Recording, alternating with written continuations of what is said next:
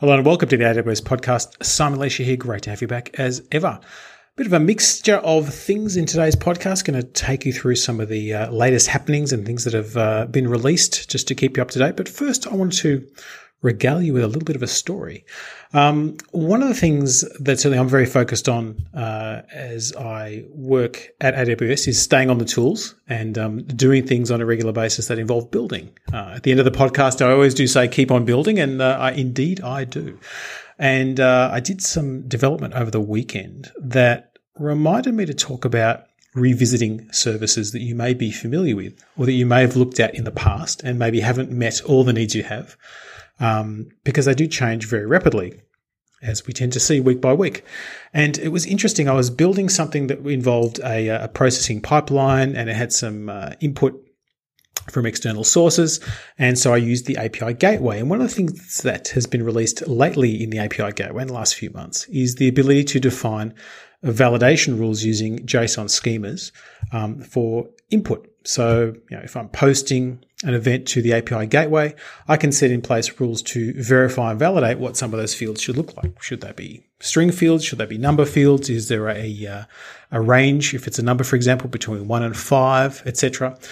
And the nice thing about all of this is that API Gateway can do that verification and validation for you, which means you end up with less of that boilerplate code that we're all familiar with writing. Now, you still may do some very custom validation and verification. That's easily done through Lambda as well, but it just shows how much can be taken away. And I kind of took this theory even further because I was building this processing tool that needed to ingest pretty significant amounts of data and send it to be processed in different ways, and I needed to be able to query it, etc. And I really thought, well, let me do it with as little componentry as possible and as simple as possible. And I kind of took the, I think, somewhat apocryphal claim of the Michelangelo quote. When they said to Michelangelo, "How did you make the statue of David?" He said, "It's easy. I just chip away the stone that doesn't look like David." In this case, I was just trying to build as little as possible to reveal the functionality I needed.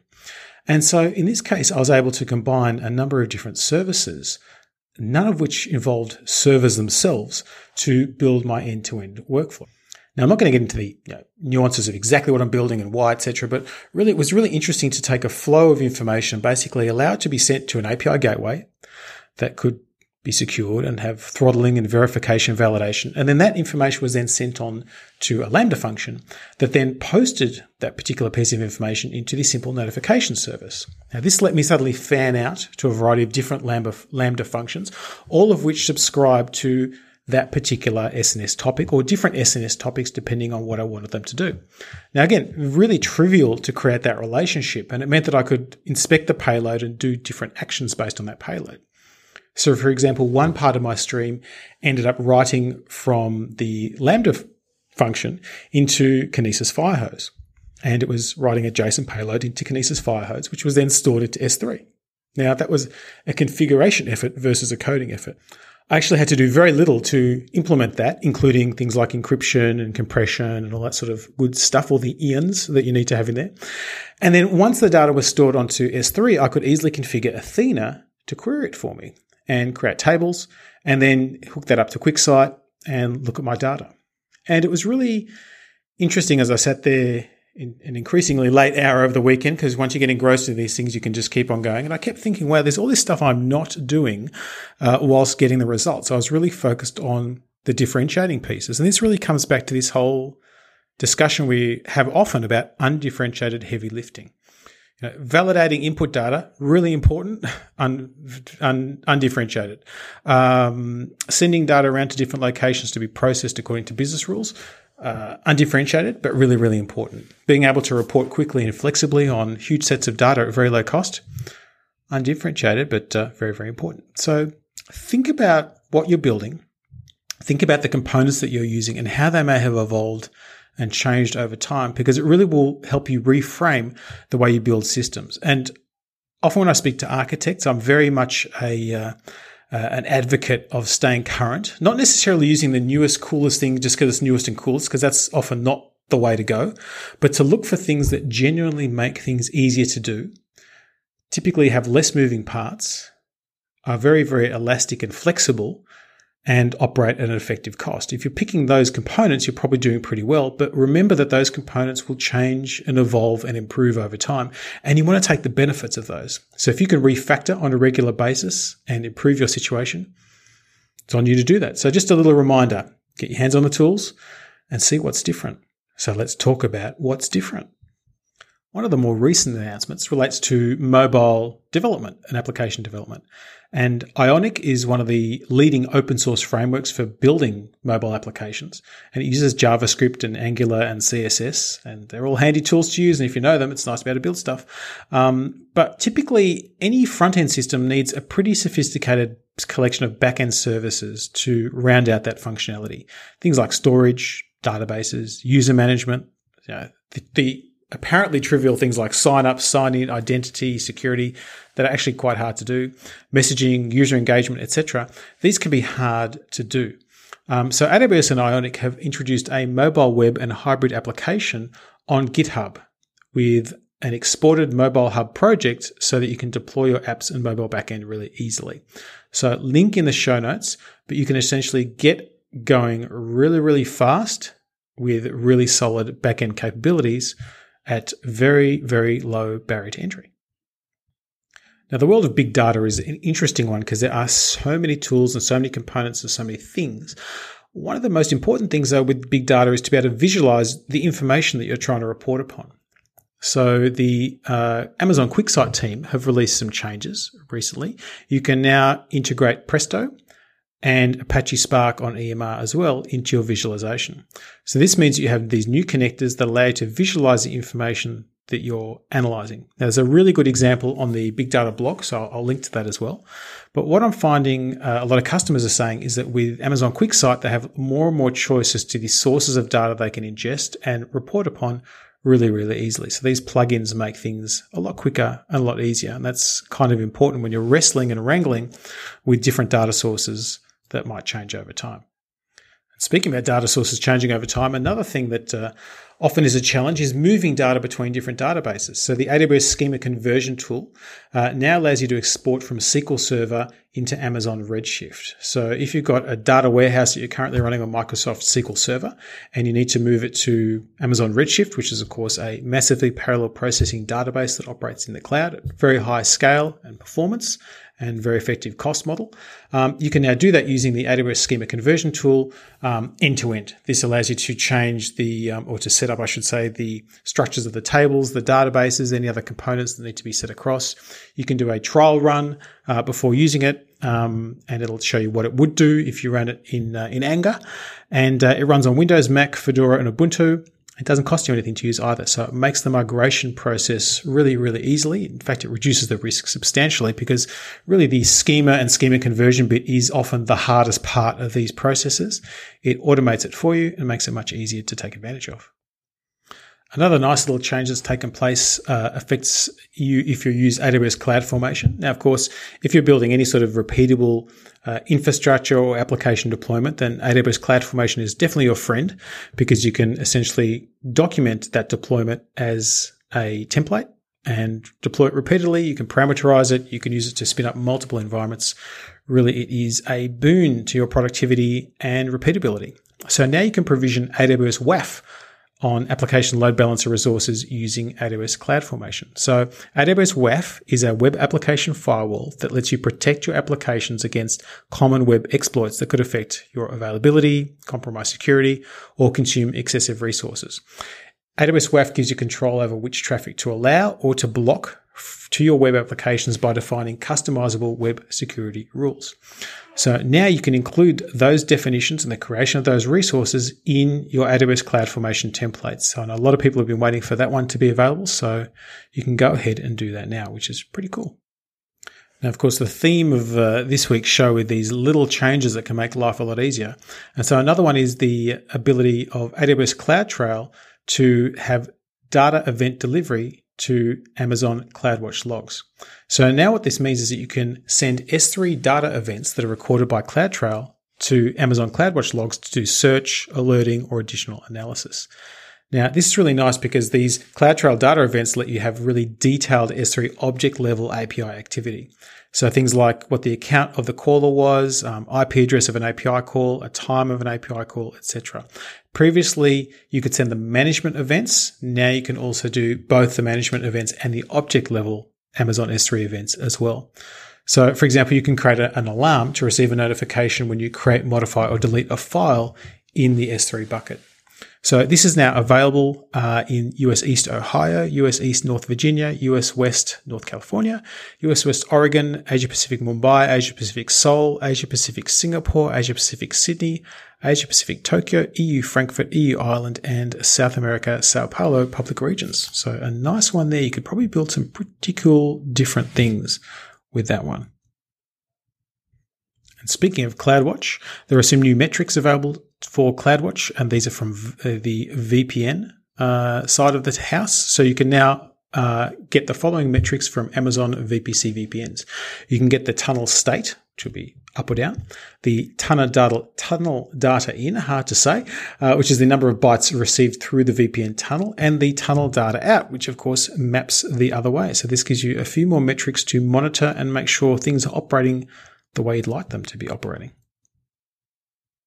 Now let's talk about auto-scaling. Auto-scaling is one of the things that customers use all the time to better map, if I can put it that way, the profile of their application to the current usage of that application. They want to make it bigger when more people are using it and smaller when less are using it. And that's great. And you can do lots and lots of powerful things with auto-scaling. Now you can also have resource level permissions. So you can now configure IAM policies that reference auto-scaling groups or launch configurations using ARNs or wildcards and specify the users and the actions that are permitted under different conditions.